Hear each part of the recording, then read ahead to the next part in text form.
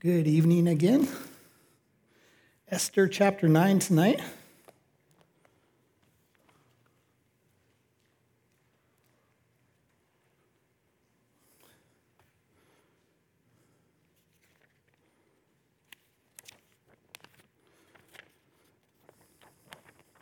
We're going to finish the book of Esther. Well, I thought maybe we would just do chapter 9 and then we leave chapter 10, all three verses for next week. No, I'm just kidding. No, we'll go ahead and finish it up tonight.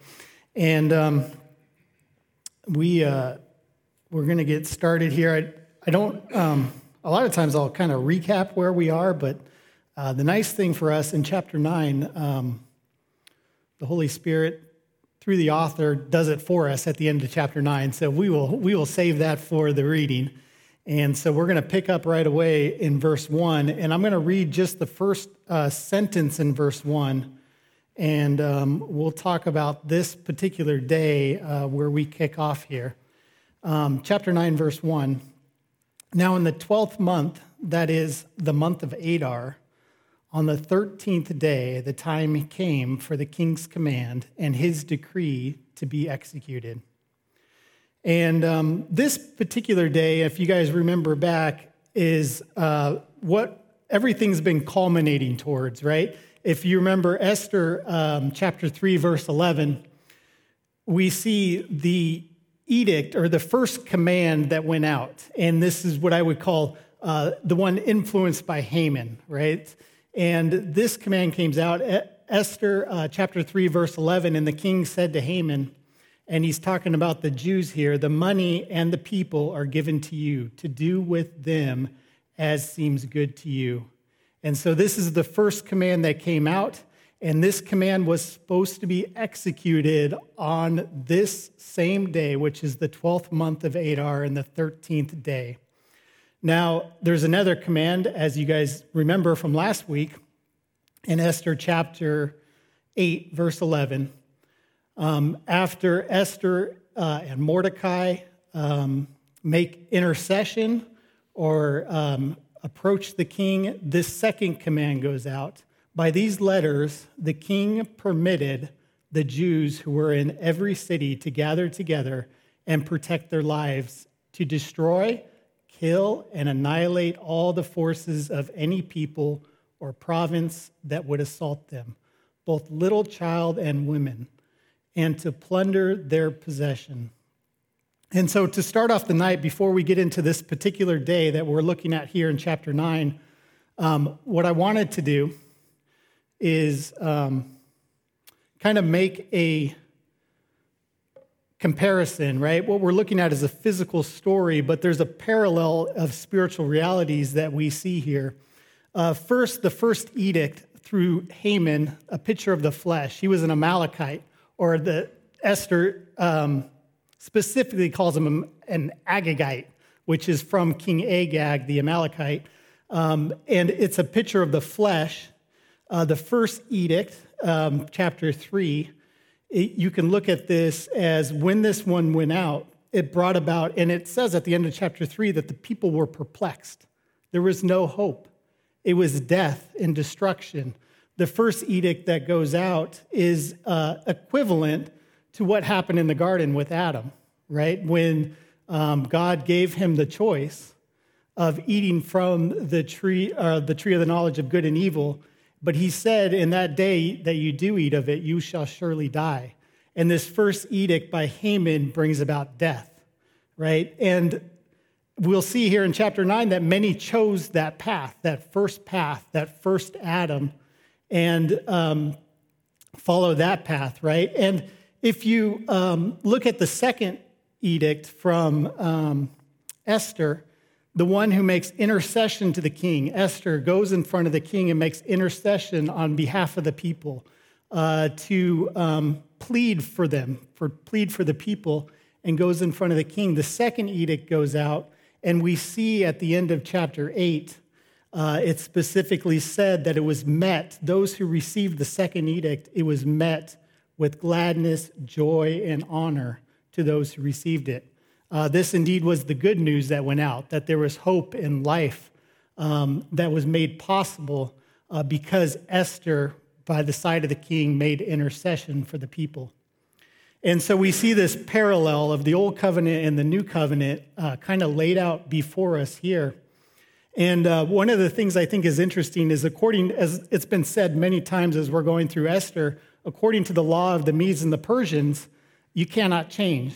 So that first edict that went out by Haman, the king couldn't decide to change it. I think Pastor Victor said last week that they were looked upon like gods, so they couldn't screw up, right? So the first one had to be right.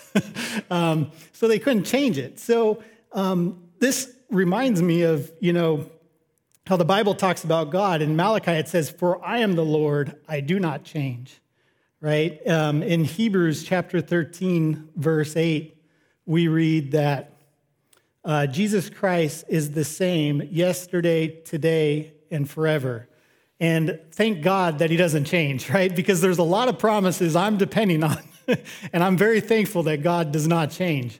And much like what we're looking at here tonight, that first edict that went out, it doesn't get tossed aside, right? The wages of sin is still death. The difference of what we saw in chapter 8 is that now the people had a choice. They could choose the way of Haman. They had that choice, and we'll see tonight as we're looking through chapter 9, many took that option, right? The way of Haman, that led to death. But others, as the message went out, and I was thinking of this when Pastor Victor was talking about how, I think he was saying that they were working hard to translate the message, and the good news was coming out. And every tribe, tongue, and language, I think of the verse in Revelation, right? Every tribe, tongue, and language. And the effort that went into translating the news so that it would be dispersed through the entire kingdom, right? All 127 provinces. And that good news would come out, and those who received it were filled with joy and hope because that good news, they accepted it and they chose to follow the new covenant or the good news, the second edict that comes out, thanks to Esther making intercession for the people. And so pretty cool parallel.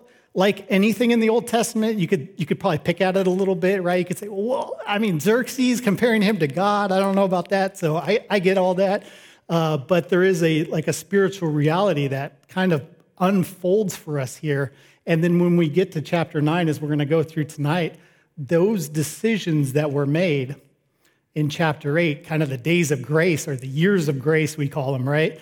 When they had to make the choice, when the word came forward and they made the choice, now in chapter 9, those decisions are going to be sealed, right? And this day will come where those decisions are going to be sealed for the people. And so let's go to part 2 of verse 1. So the second sentence in verse 1, on the day that the enemies of the Jews had hoped to overpower them, the opposite occurred. In that the Jews themselves overpowered those who hated them. The Jews gathered together in their cities throughout all the provinces of King Ahasuerus to lay hands on those who sought their harm, and no one could withstand them, because fear of them fell upon all people. And all the officials of the provinces, the satraps, the governors, and all those doing the king's work helped the Jews, because the fear of Mordecai fell upon them. For Mordecai was great in the king's palace, and his fame spread throughout all the provinces. For this man, Mordecai, became increasingly prominent.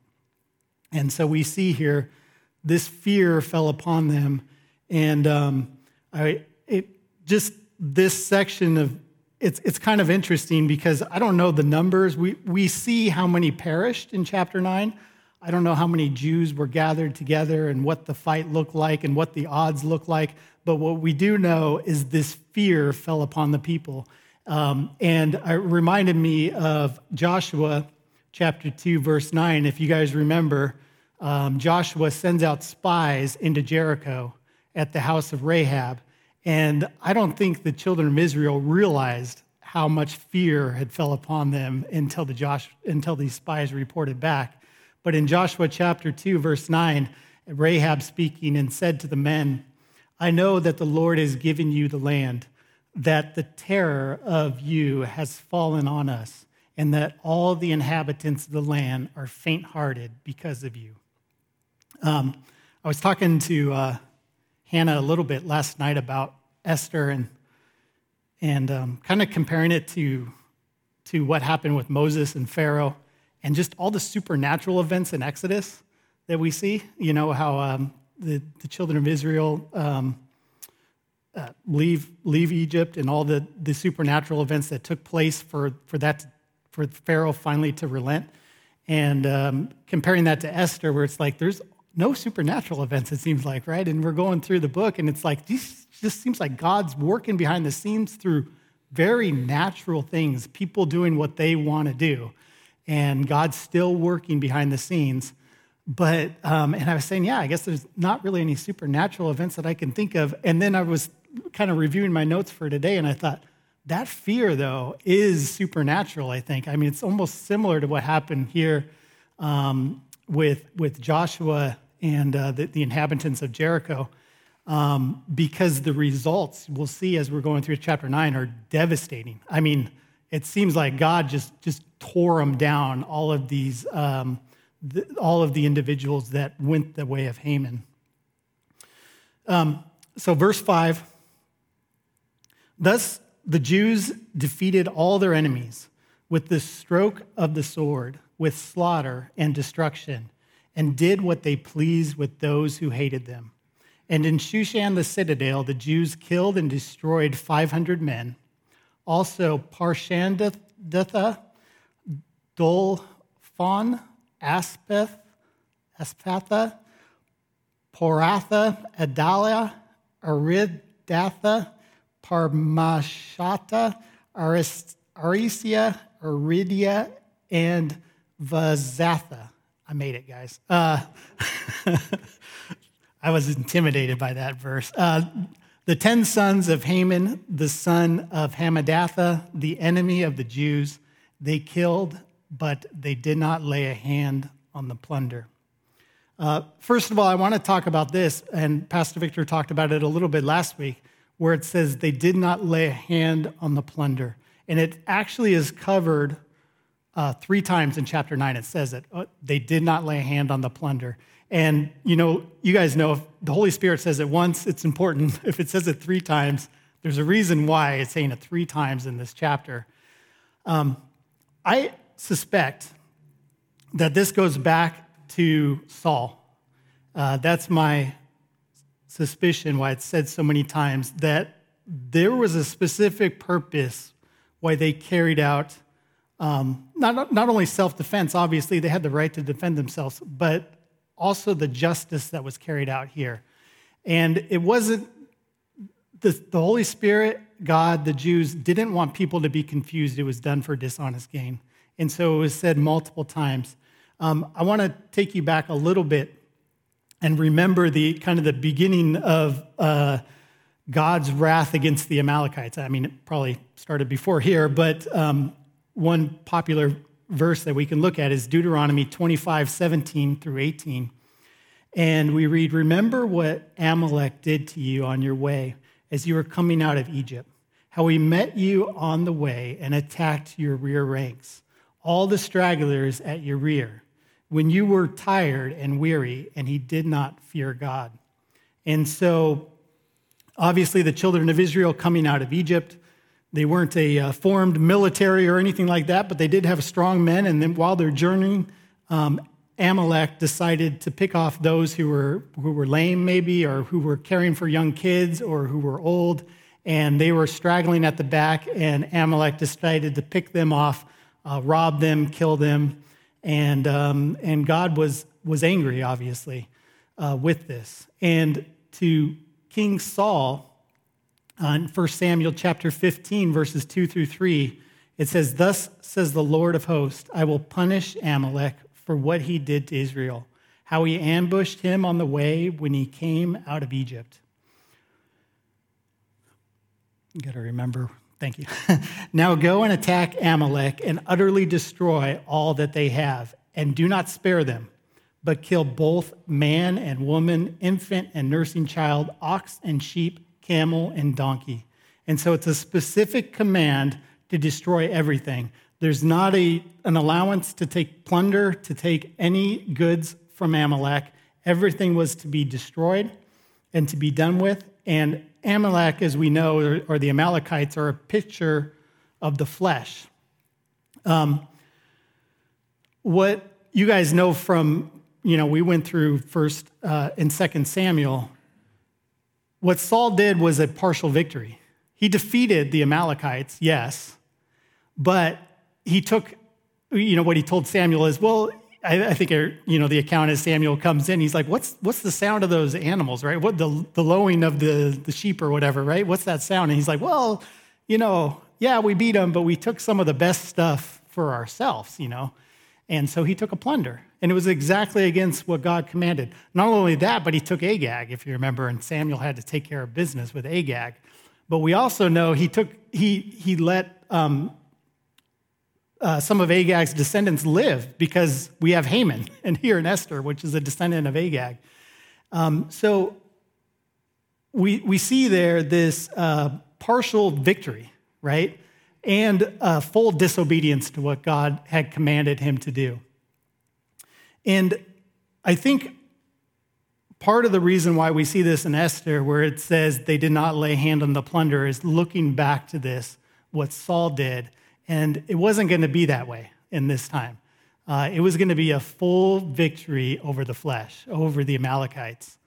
And as you look back, as I was struggling through those sons of Haman, struggling through those names, when you kind of read through this, you kind of want to skip that part, just say the 10 sons of Haman, let's keep going, right? And not read that part.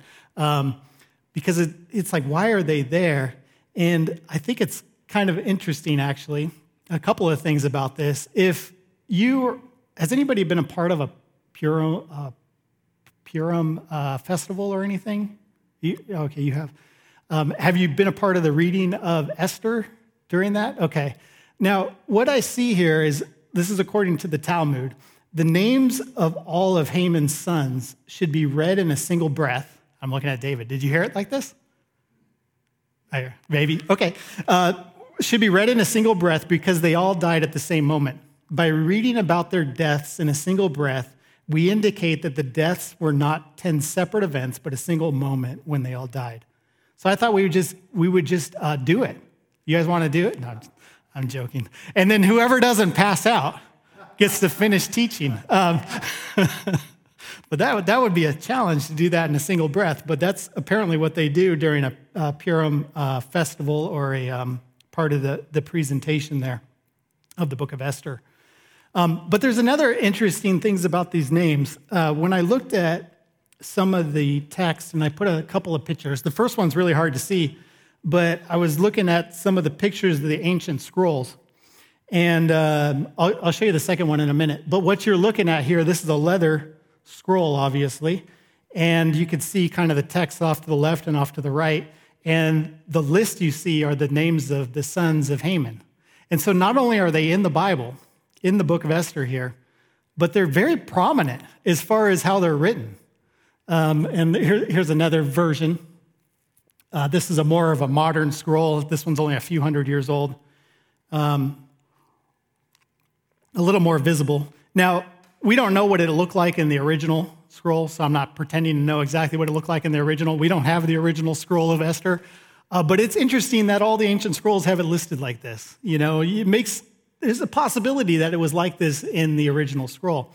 And it reminds me of like a to-do list or a grocery list, that it's very, like listing it down like that.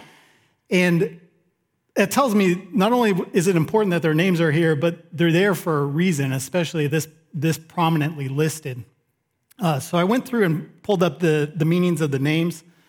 And so I'm just going to read. I'm not going to read their names again because it's very tough for me, but I'll read the meanings of each one of their names. So the first one is curious self, or I am curious. The second is weeping self, the idea of self-pity, like woe is me, always thinking about pitying yourself. The third is assembled self, being self-sufficient. The fourth is self-indulgent. The The fifth is humbled self or weak self. The sixth is strong self or self-assertive. The seventh is self-ambitious or preeminent self is another kind of translation there. The eighth is bold self or I am bold. The ninth is dignified self or I am superior. And the 10th is pure self or very self-righteous. And they all have the idea of self. And I think it's, obviously it's in the text for a reason. And I think the Holy Spirit wanted us to know that these things were put to death. These aspects of the flesh, all of them with a specific meaning, all of them from Haman, were put to death this day. So I found that kind of interesting. Now, Spurgeon tells us, this is Charles Spurgeon, now it was God's intent that the last conflict should take place between Israel and Amalek. The conflict which began with Joshua in the desert was to be finished by Mordecai in the king's palace. And as far as I can tell, I did a Google search. I don't know how reliable Google is. It's not as reliable as the Bible, I know that. But I did a Google search, and I just searched, last historical reference of the Amalekites. And it actually came up with the wrong thing. They need to update their AI. It said during the time of Hezekiah in Chronicles. Well, this is after Hezekiah. So I don't know how it came up with that, but it came up in Encyclopedia Britannica that said that. Anyways, so that's kind of interesting, but this, as far as we could tell, is the last of the Amalekites. The last historical reference of the Amalekites here. Okay, so back to Esther, verse 11. On that day, the number of those who were killed in Shushan, the citadel, was brought to the king. And the king said to Queen Esther, the Jews have killed and destroyed 500 men in Shushan, the citadel, and the 10 sons of Haman. What have they done in the rest of the king's provinces? Now, what is your petition? It shall be granted to you. Or what is your further request? It shall be done. Then Esther said, if it pleases the king, let it be granted to the Jews who are in Shushan to do again tomorrow according to today's decree. And let Haman's 10 sons be hanged on the gallows. So the king commanded this to be done. The decree was issued in Shushan, and they hanged Haman's 10 sons. And the Jews who were in Shushan gathered together again on the 14th day of the month of Adar and killed 300 men at Shushan, but they did not lay a hand on the plunder. And some of the commentaries and teachers that I respect very much say that Esther was a little bloodthirsty. This went so well the day before, let's have another day of it. I don't think that's the case at all. Part of that reason was, the sons were killed on the first day of this. And then she says, well, now let's put them on the gallows. And it's like, well, they're already dead. Do they need to be up on the gallows? But I don't think that's the case. I think that this is much unlike the spirit of, Saul that we saw with the Amalekites. This is much more like kind of the spirit of Joshua when he goes in and conquers the land, where it's like, no, we need to complete this job, and it's going to be on public display for everybody to see that the flesh has been put to death. And that's the way I take it, the way I like to think of it, but I really think that that's what's happening here. Now, the rest of the provinces, it ended. It was a one-day event, but in Shushan, it was a two-day event, and these 10 sons were hanged on the gallows. And you remember day 1, 500 people were killed, and then day 2, 300 people. Verse 16, the remainder of the Jews in the king's provinces gathered together and protected their lives, and the rest from their enemies, and killed 75,000 of their enemies, but they did not lay a hand on the plunder. This was the 13th day of the month of Adar, and on the 14th day of the month they rested and made it a day of feasting and gladness. But the Jews who were in Shushan assembled together on the 13th day as well as the 14th day, and on the 15th day of the month they rested and made it a day of feasting and gladness. We're going to talk about let's keep going. I'm going to go through verse 22. Verse 19, therefore the Jews of the villages who dwelt in the unwalled towns celebrated the 14th day of the month of Adar with gladness and feasting as a holiday, and for sending presents to one another. And Mordecai wrote these things and sent letters to all the Jews near and far, who were in all the provinces of King Ahasuerus, to establish among them that they should celebrate yearly the 14th and 15th days of the month of Adar, as the days on which the Jews had rest from their enemies, as the month which was turned from sorrow to joy for them, and from mourning to holiday, that they should make them days of feasting and joy, of sending presents to one another and gifts to the poor. And I guess David probably knows this, that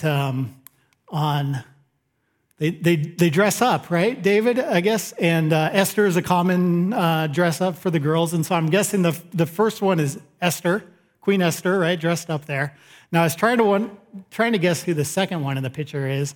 You would think Mordecai, but based on his face, I'm thinking that's Haman for sure, right? He's about to be sent to the gallows, and so. But I guess this is the part of the tradition. It's a costume, much like Halloween is here. That Purim is celebrated this way, and the kids then, I guess, probably everybody dresses up. David, yeah, pretty sure. So what we're going to do is I'm going to read through the end all the way to chapter 10 now, and then I'll close with some final thoughts. We're going to look at, as we go through this, it is a bit of a recap, like I said in the beginning, of what happened and while they're doing this. And so it's a little bit of just narrative. So I'm going to take a drink, and then we'll go all the way to the end of chapter 10, and then we'll close. All right, verse 23. So the Jews accepted the custom which they began, as Mordecai had written to them, because Haman, the son of Hammedatha, the Agagite, the enemy of all the Jews, had plotted against the Jews to annihilate them and to cast pur, that is, the lot, to consume them and destroy them. But when Esther came before the king, he commanded by letter that this wicked plot which Haman had devised against the Jews should return on his own head, and that he and his sons should be hanged on the gallows. So they called these days Purim after the name Pur. Therefore, because of all the words of this letter, what they had seen concerning this matter and what happened to them, the Jews established and imposed it upon themselves and their descendants and all who would join them, that without fail they should celebrate these 2 days every year according to the written instruction and according to the prescribed time, that these days should be remembered and kept throughout every generation, every family, every province, and every city, that these days of Purim should not fail to be observed among the Jews, and that the memory of them should not perish among their descendants. Then Queen Esther, the daughter of Abihail, with Mordecai the Jew, wrote with full authority to confirm this second letter about Purim. And Mordecai sent letters to all the Jews, to the 127 provinces of the kingdom of Ahasuerus, with words of peace and truth, to confirm these days of Purim at their appointed time, as Mordecai the Jew and Queen Esther had prescribed for them, and as they had decreed for themselves and their descendants concerning matters of their fasting and lamenting. So the decree of Esther confirmed these matters of Purim, and it was written in the book. And King Ahasuerus imposed tribute on the land and on the islands of the sea. Now all the acts of his power and might, in the account of the greatness of Mordecai, to which the king advanced him, are they not written in the book of the Chronicles of the kings of Media and Persia? For Mordecai the Jew was second to the king Ahasuerus and was great among the Jews and well received by the multitude of his brethren, seeking the good of his people and speaking peace to all his countrymen. What a great finish. Don't you wish you had a government official like that? Okay, someone we can vote for like that? Seeking the good of his people and speaking peace to all of his countrymen. That would be something, huh? And Mordecai reminds me a little bit, as it finishes off here of Joseph, right? Second in command there to Pharaoh. So just the final thought, and I stole this from Rick, so Rick, thank you very much. But, this, I think it was after Pastor Jonathan taught one week, and Rick came up and he said, isn't it cool how Esther made intercession for the people, just like Jesus does for us. And so I'm going to just close with Romans 8:34. Who is he who condemns? It is Christ who died, and furthermore is also risen, who is even at the right hand of God, who also makes intercession for us. And isn't that a great thing, that we have an intercessor by our King, by Father God, making intercession for us, standing in the gap for us, and looking out for us. So that we would close there, and I'll pray, and then if anybody has any thoughts about Esther, we can open it up. So, dear Heavenly Father, Lord, thanks again for gathering us here tonight. I just pray that you just be with us as we go from this place, Lord. I just pray that we continue to walk with you. Just as we're going through Esther here at the end and looking at these attributes of the flesh of Haman's sons, Lord, I know that many of those attributes exist in me and in this room, and I just pray that you just continue to work on us and show us those areas that we need to work on, Lord, and cut away that flesh from our lives. And Lord, we just love you and praise you in Jesus' name.